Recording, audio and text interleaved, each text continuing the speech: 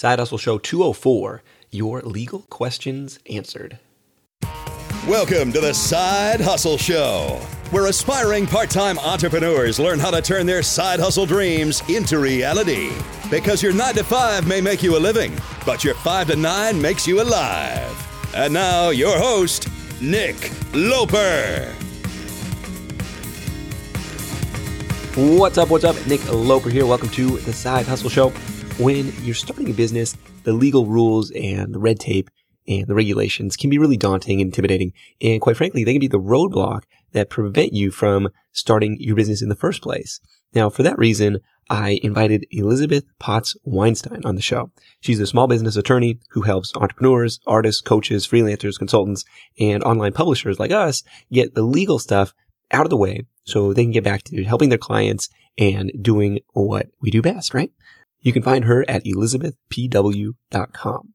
In this episode, we cover what disclaimers you need to have on your website, business registration requirements, entity selection, pros and cons, trademarks and copyrights, and licensing, product licensing.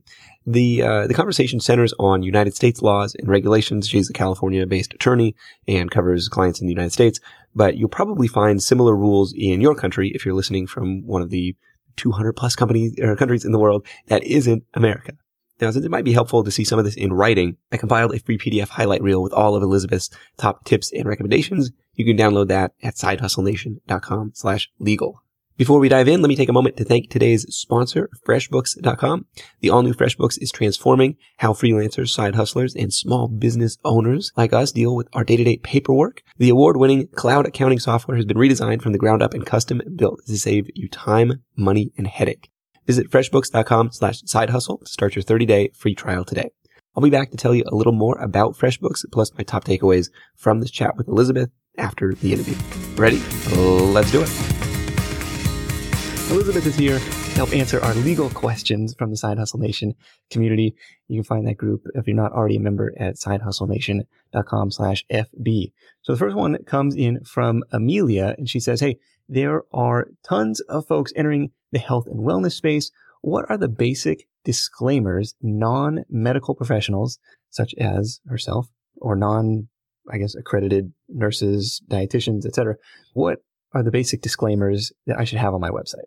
You really want to think about this from the perspective of you want to make sure that everyone who looks at your website or your future clients and customers are just aware of the fact that you're not a nurse, that you're not a nutritionist, that you're not a doctor, right?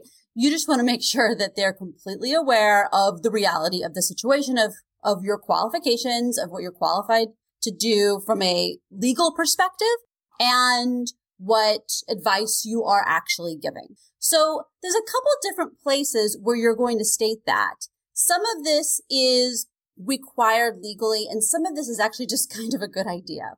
I recommend that on the bottom of your website, like typically in a footer, you're going to have a short disclaimer that will just end up showing everywhere on your website. And this will be a place where you can say, this is not medical advice. If you need medical advice, you need to go to your doctor. I am not and then whatever you're not, right? So Okay. maybe you're a such and such kind of health coach that you got a, certification from somewhere, but you're not and then you list the things that you're not, right? But a lot of people aren't going to read the footer.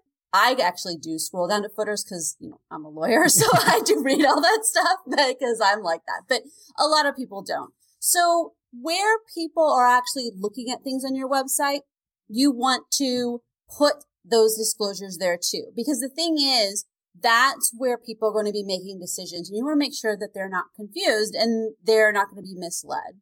And how much you go into things really depends on the situation and what you're selling or just talking about. So sometimes if you're writing a blog post about something, you may need to put a disclosure right there in the blog post itself.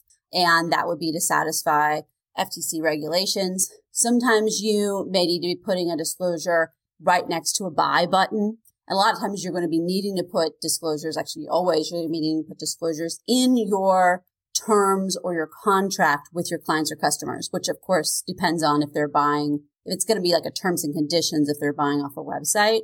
And if you're like a health coach, you probably or you should have a written contract with your coaching clients. And then you would be disclosure in there saying who you are and who you're not. Part of this is because you want to comply with laws, but part of this is because you don't want to mislead people. Yeah. Yeah. You see similar language on financial sites. Like, hey, this is not a solicitation of investment. I am not a certified financial planner, or whatever the qualifications are. So you'd have that kind of in the footer site wide. And then you have it like for affiliate products, and you will put that in the post itself. So if I'm on the health and wellness space and I really like this supplement pill that's amazing, these statements have not been evaluated by the FDA, but hey, you have to disclaim like on each and every link, like I'm not a doctor. And by the way, this is an affiliate link. Well, there's a reasonableness standard to a certain extent. You need to do it in a way that makes sense. Now, the rules are incredibly vague and they're incredibly difficult to comply with. If you go to the Federal Trade Commission's website, which I have gone to, and I've gone through all these things with some of my clients, sometimes for the health and wellness space, but also for other areas that are similar, where we're like trying to figure out, okay, how do we disclose the fact that this is an advertisement here? There isn't necessarily a regulation that deals enough with the specificities. We're kind of making a reasonable determination of what we think the disclosure would be. And so my recommendation for clients is like, look, we're going to try to do what we think is right. And I mean that from we might not know the right legal answer for sure, but we're going to do what we think is a good moral thing to do, because then we can make a good argument, because we know, you know what, we weren't trying to mess anybody over. Yeah. My understanding of the FTC requirements specifically for affiliate stuff was like they want to clean up or at least disclose reviews. So if I'm reviewing hosting company XYZ and I'm making a fatty affiliate commission on the back of that, it would be important for the reader of that review to know that there is a financial stake on my end. Versus, hey, in my podcast notes, for example, if you mention some book, like I'll link that up in the show notes for the episode and link that with my Amazon affiliate link or Amazon associates link. And I don't necessarily disclose like, yeah, those are associates links for each one of those, versus like if, it's a full on review. I don't know. What's your take on that? For your show, because the context of it is, it's like you have advertising in your show, right? Yeah. And you're going to have promotional things. People would expect that you're going to have advertising stuff. The context of it is there, right? So a lot of it, and they actually talk about this, a lot of it is context. Okay. And so people would expect that you're going to have ads and that there's going to be promotional things and promotional links. Very different than someone who's a blogger and all of their posts look like very objective reviews. And it doesn't look like, now in this day and age, we kind of know, but someone who doesn't know how this world works, right? They think these are all objective, completely 100% objective reviews where there's no affiliate links, because maybe they don't even know what affiliate links are, because your average person actually doesn't. You and I know, and probably a lot of the people listening know what affiliate links are, but your average person doesn't. And so putting that information there is really important because the context isn't there otherwise. Yeah. Let's move on to Dharmesh. She asks, when is the right time to register a business entity if I'm starting out and want to start selling products online? So, this is a question that goes to, what does it mean to register as a business entity? Those two words, register, 3 words, and business entity are actually 2 different concepts.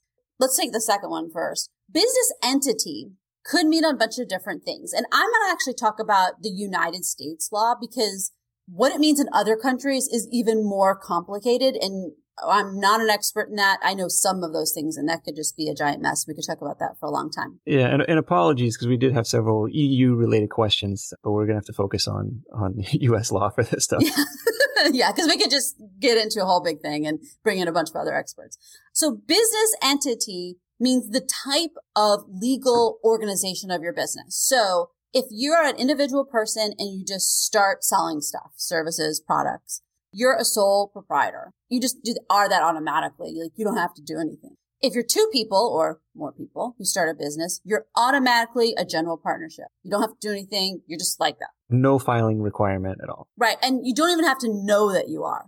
It's accidental in a way, which is scary because you're liable for what your business partner does. You're personally liable for what your business partner does. Yeah, it's actually like, it's scary because if your business partner signs a loan or does crazy stuff, whatever, as part of the business, obviously, you're liable for that. And there's obviously been lots of lawsuits about that stuff. Okay. Then you can also, though, decide, as many people do, I don't want to just be that because of all the inherent problems involved. Or maybe you want tax planning or you want to just appear more business-like. So you decide to form a limited liability company or a corporation. The other issue is registering. Do you need to actually register with someone, some sort of government entity? Yeah. And that really depends on where you are physically. Now, you may say, I do my business online. I'm nowhere physically. Yeah. Yeah. No, I've dealt with this. Yeah. And so my answer is, you're still a human person. And you still are physically somewhere. Now, where you are physically is sometimes an interesting question because I do have clients who move all the time, who are world travelers. And so sometimes where they are physically is this weird question because they are in different places every 3 months. And so, yeah. And actually in that case, I have clients where we incorporate an LLC in like Nevada, sometimes just so we can figure out, okay, here's where you are. You're now in Nevada. The world is not set up for you people. You need a home base. Yeah, like we need to have an address for you. You need a place. There's no income tax in Nevada or corporate tax in Nevada. It just simplifies things for them. So under that logic, why wouldn't everybody just set up a P.O. box in Nevada and say, well, that's where my address is? So for let's say for me as a lawyer, and this is kind of an example of why I can't do it. Because I have a service-based business where I'm physically located here in California, even though I actually don't ever see my clients in person, I actually do service all my clients over the phone and over the internet and don't have a physical office. I deal with clients working from home. I still am physically here in California and I'm licensed to practice in California. And as such, I have to actually be registered to do business in California. I'm also a corporation in California. My law firm is a corporation in California, so it got a little bit more complicated. But I didn't have to be. I chose to do that. So I could be a sole proprietorship in California. And if I formed, I actually legally wouldn't be allowed to form an LLC in Nevada because I'm a lawyer. But putting that aside, let's say I was a graphic designer or something, so I didn't have the law thing to deal with. Okay. If I formed an LLC in Nevada, because I'm physically located in California and I was doing graphic design work or something like that for people, what would happen is that might work for a little while. I might be able to see clients, get paid through my LLC in Nevada for some odd months until I went to pay my personal income taxes. Because the problem is you still have an address here in California, in my example. And you're still going to have your residence here in California and be paying your personal income taxes here and filing them as someone in California. And California is going to say, you have a business here in California, and so we want our cut.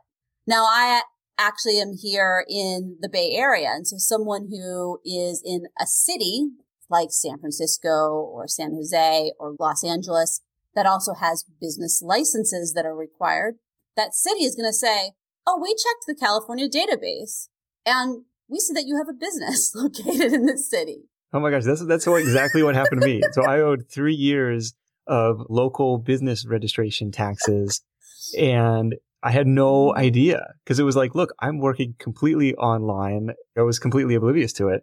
And so it was a kind of a big check I had to write to the city, and they taxed on top line revenue versus bottom line profit. And I was like, you got to understand there's a difference between these two things. But they didn't care. And it's just like, it was a really weird thing. So definitely check with your local city for what business license requirements. The funny thing is the next town over is a flat $50 per year fee. Yeah. versus a percentage of sales. So it's just a weird local stuff that comes up too. Yeah, it's very bizarre. So like here in San Jose, California, it's a flat fee, but in many other places, it's based on your top line revenue, which is completely wrong in my opinion, because it's completely inappropriate. Now, if you're a sole proprietor, do you have to worry about that too, or they're still going to get you for that? They still may get you for that, but it just depends on whether or not your local town checks the state database, and they may or may not. It really is bizarre. It's not necessarily based on how big the city is. Some smaller towns will pull the database. Some bigger towns don't have their act together. Also, there's weird local rules about zoning there's a business occupation permit, a home occupation permit that you need to get in some places. Dude, I had to apply for that too. Yeah. Some places don't have it. And it really can be an issue for certain kinds of businesses. So for a lot of businesses, if you're, a consultant or you're the graphic designer, it's not being a big deal. If you have a business where maybe you're doing, like you're shipping monthly boxes, for example, or you have 2 employees who come to your house and work for you part-time sometimes, there's a place where you actually may run into a problem running a business out of your home. And it especially can come up where not just them checking the state database, but if your neighbors get mad because UPS is coming to your house every day to pick up a gazillion boxes for your monthly subscription service that you're running out of your house, or because you have employees come to your house or clients come to your house. In some cities, it's actually illegal to have a business. It's legal under their zoning law. It's not like they don't arrest you. They just fine you. But it's against their zoning rules, their ordinances. Did you know that roughly half of Side Hustle Nation hasn't started their side hustle yet? If that's you, I get it. Starting and building a business is tough. It takes more than just an idea. There are tons of moving parts, and it's a bit like trying to assemble your airplane in the middle of takeoff. Thankfully, our sponsor, Tailor Brands, is helping Side Hustle Show listeners make that leap and make it all a lot easier. Their comprehensive platform guides you through every step, making sure you have everything you need all in one place. Think of it like your behind-the-scenes partner for things like LLC formation, licenses and permits, getting an EIN, setting up your business bank account, bookkeeping and invoicing, insurance, logos, trademark protection, and a lot more. Tailor Brands helps you handle it all seamlessly. And to get you started, Side Hustle Show listeners get 35% off Tailor Brands LLC formation plans when you use our link. That's tailorbrands.com/side hustle. Tailor Brands, like a tailor for your clothes, TAILORBRANDS.com/side hustle. Start your business journey today with the help of Tailor Brands. Can you speak to the pros and cons of sole proprietorship versus LLC versus S Corp, C Corp, all of these different registration options and which might be appropriate for someone and at what stage of their business? Right.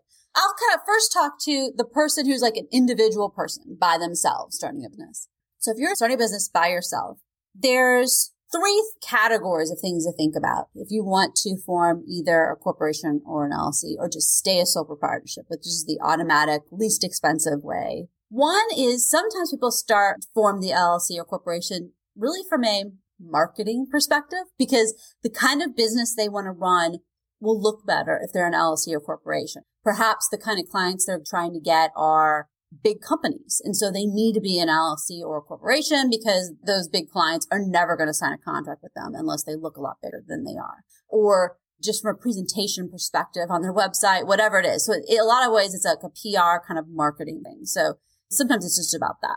So instead of like Nick Loper marketing, sole proprietorship, I could rename that the Premier Group or something, something like vague and that seems like much bigger than me and still run it as the sole proprietorship, right? Totally. Yeah. Because then it would just be a DBA or fictitious business name, which you would register either at the state or the county level, depending upon which state you're in.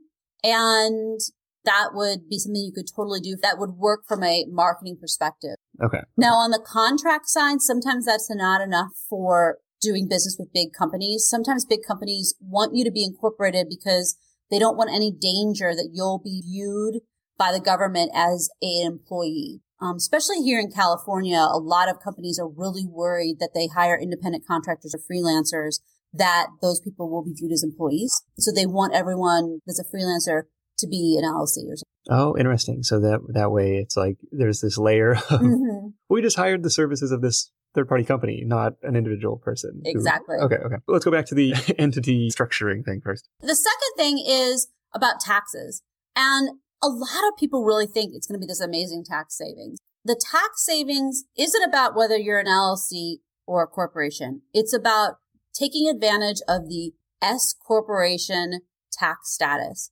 The S corporation tax status, you can take advantage of that if your business is either an LLC or a corporation, which is bizarre to say, but is how it works.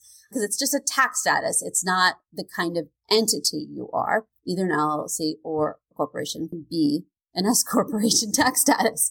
So the S corporation tax status, one of the things you can do there, if you're able to take advantage of it, is that you can be the owner employee where you pay yourself as an employee, where you have to take out all the payroll taxes and FICAs and all that jazz. Okay. And then also pay yourself just as the owner.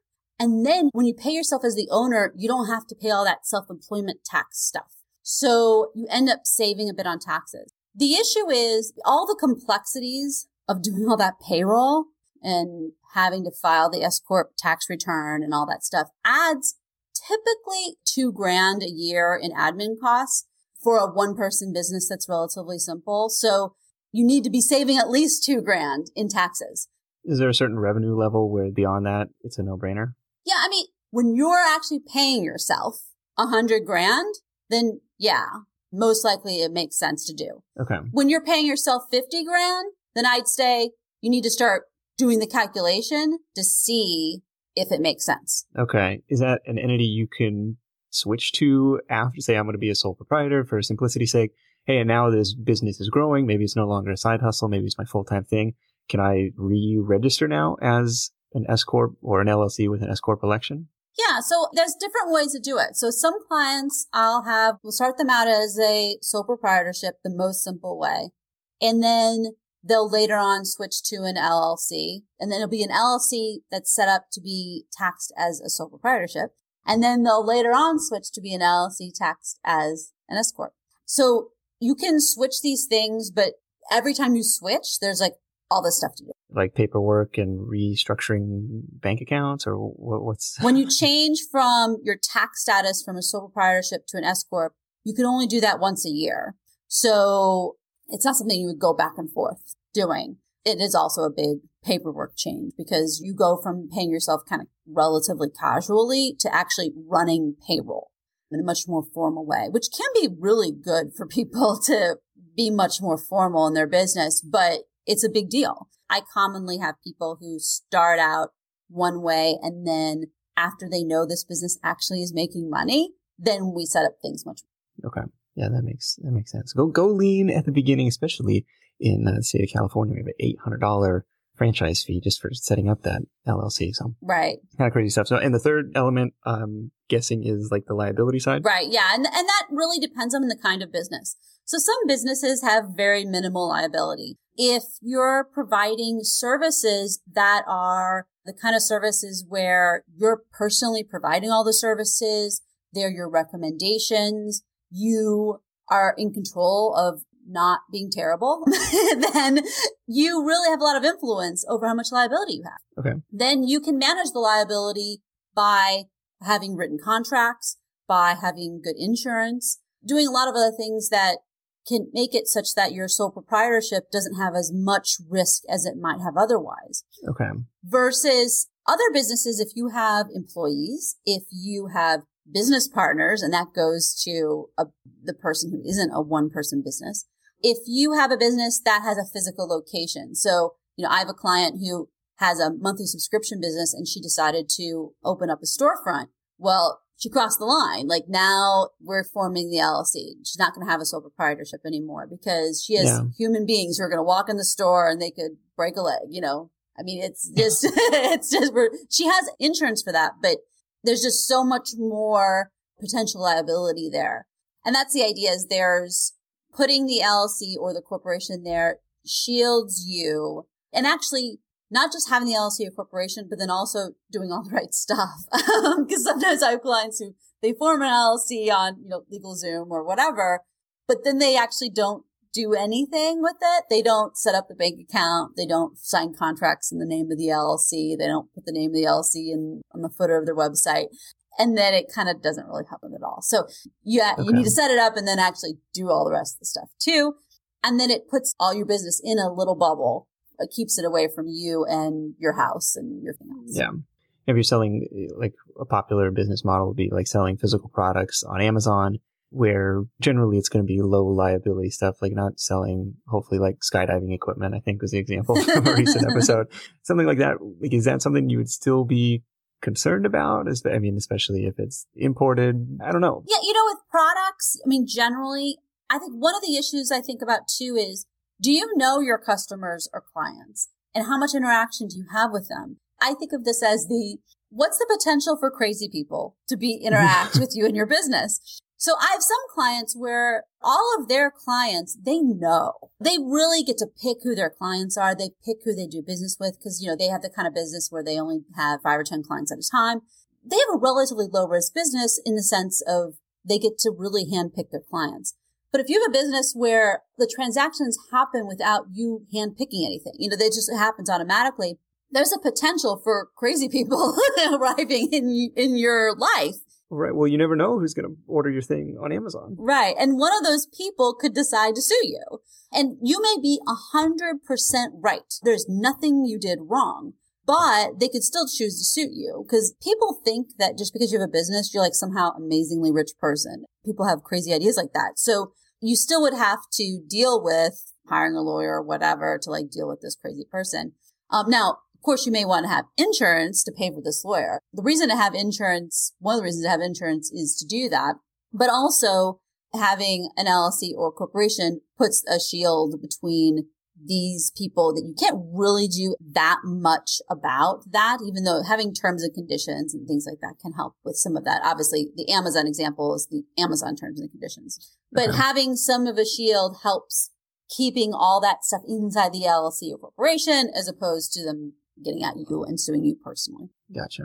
Dane's got a question here about how to properly use intellectual property, trademarks, and copyright for his idea. And specifically is asking about a potential product of his, or a potential course that would use another company's or another kind of registered trademark in the name of it. He gives the fake example of the Google game plan, and trying to figure out how much of that is allowed versus are you setting yourself up for trouble down the road using somebody else's name as part of your product? It really depends on which name you use, which is, I know, kind of a non-answer in a way, but because it does. So obviously, whoever owns a trademark for the Google such and such, whatever, they own the rights over that. And how they decide to protect that, what rules they set up, really depends upon the company and their philosophy of how they enforce their trademark rights. So companies like Google, Facebook, Disney, all these big companies where not only do they have that trademark, but they have a whole lot of people out there who create businesses about teaching people how to use their stuff or access their stuff or tour their stuff, right?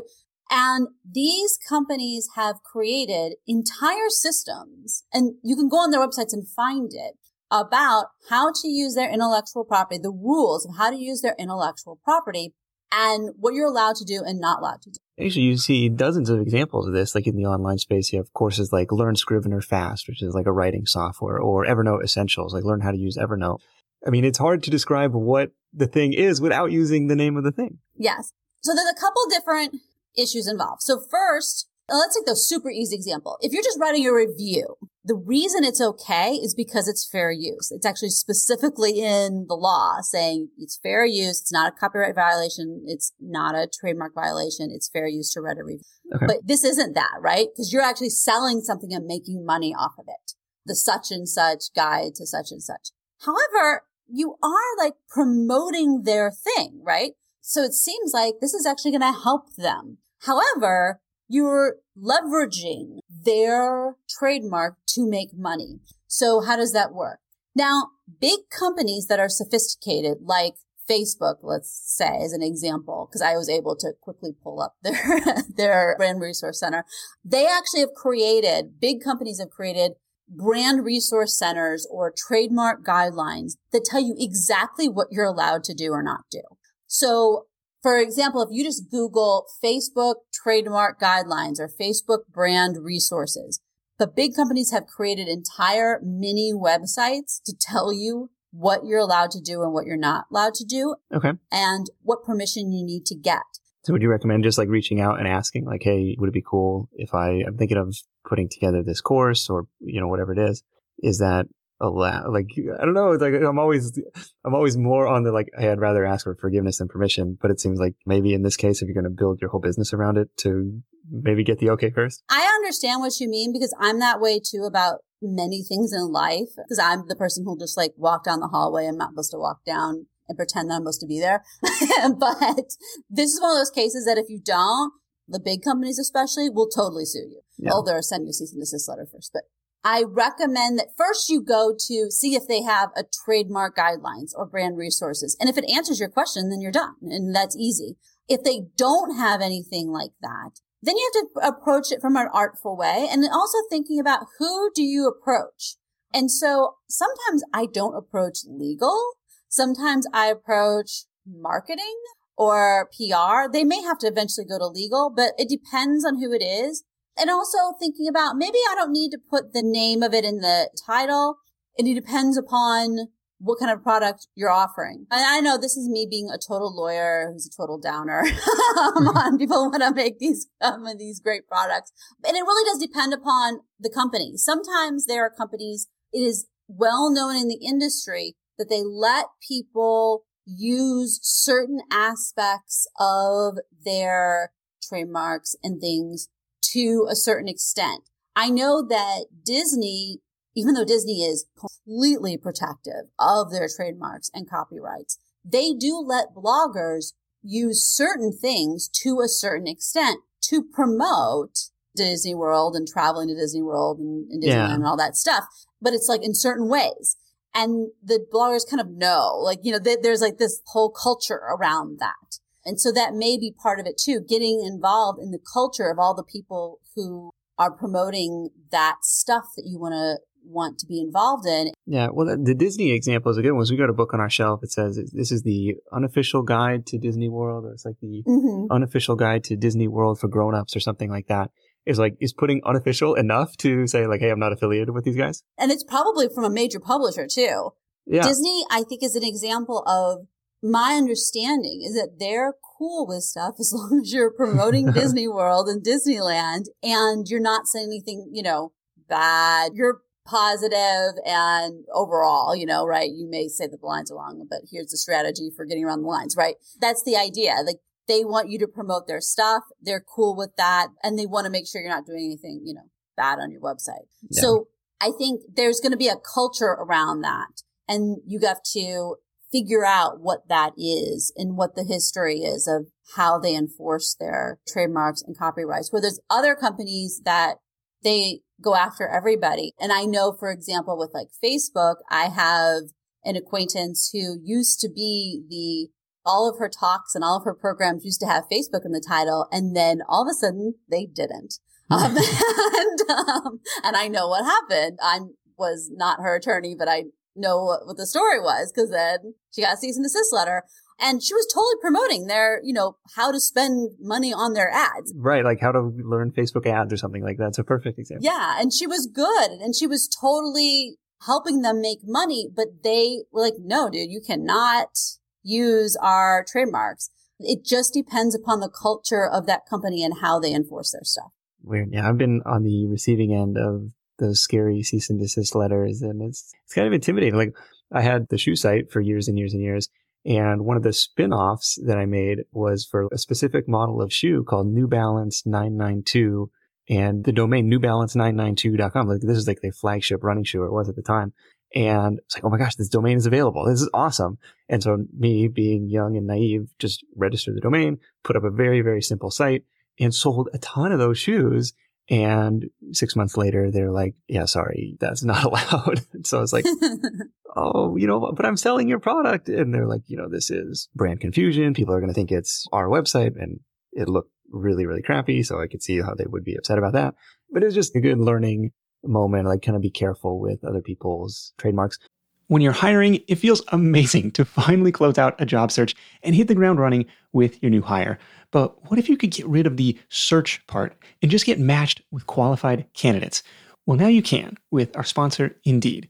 It's simple. If you need to hire, you need Indeed. The matching and hiring platform is trusted by over 3.5 million businesses worldwide to connect with great talent faster. And 93% of employers agree that Indeed delivers the highest quality matches compared to other job sites. For my next hire, I'm using Indeed to tap into a talent pool of 350 million unique monthly visitors. And what else is cool is Indeed's matching engine is constantly learning from your preferences. So the more you use it, the better it gets. And how about this? Side Hustle Show listeners get a $75 sponsored job credit to get your jobs more visibility at Indeed.com/sidehustleshow. Just go to Indeed.com/sidehustleshow right now and support our show by saying you heard about Indeed on this podcast. Indeed.com/sidehustleshow. Terms and conditions apply. Need to hire? You need Indeed. If you travel a lot for work or for vacation, you might be familiar with that feeling you get knowing you're leaving your space unused for long periods of time and you're still paying for that privilege. But hosting on Airbnb means you don't have to leave your home sitting empty when you're away.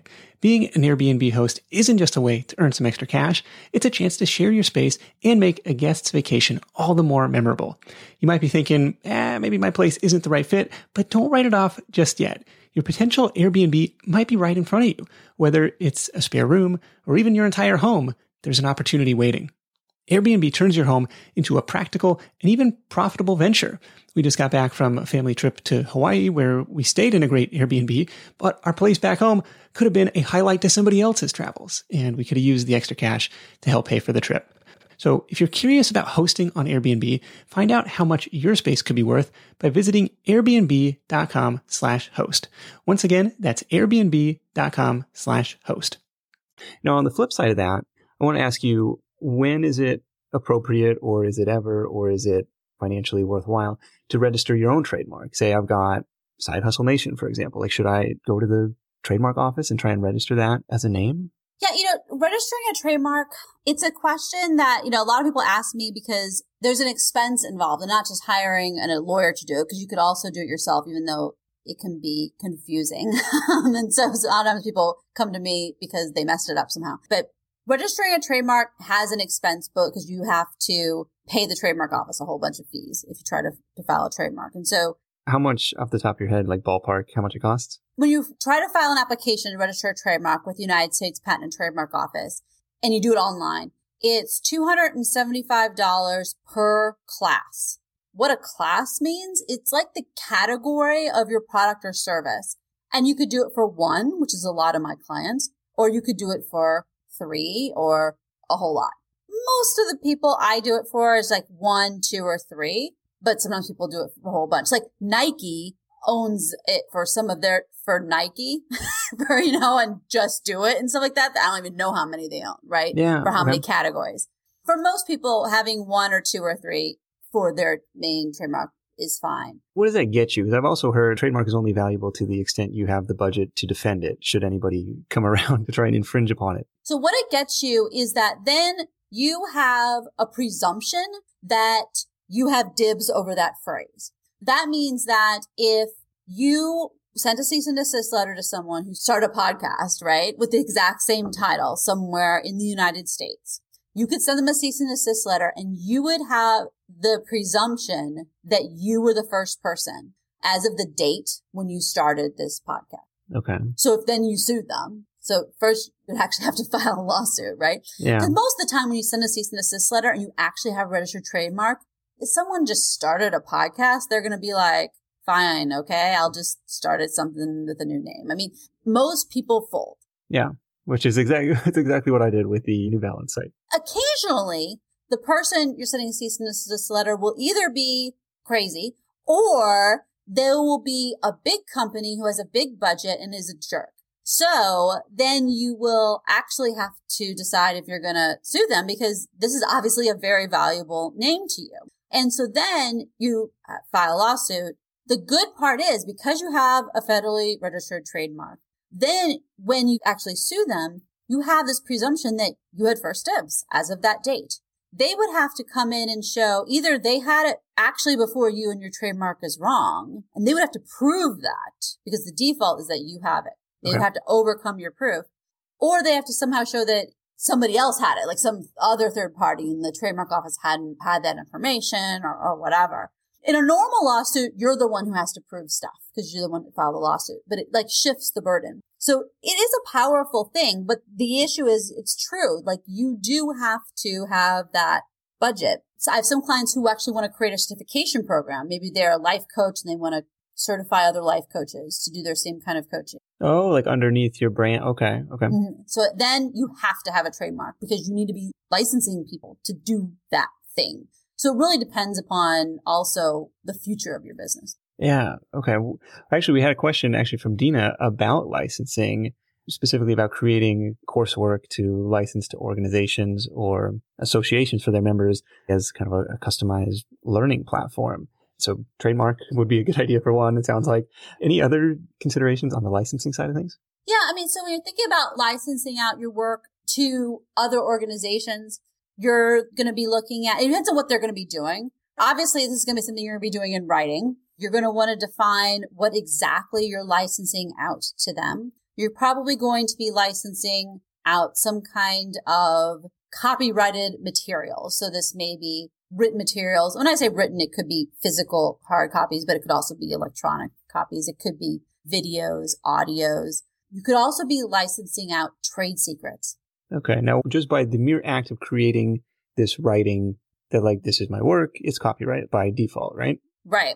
And as soon as you memorialize, in other words, make something into a hard copy or electronic copy, then it is copyrighted automatically. You can also register something with a copyright office. And if you're going to actually be licensing things out to people, that can be a good idea just in case it ever becomes an issue.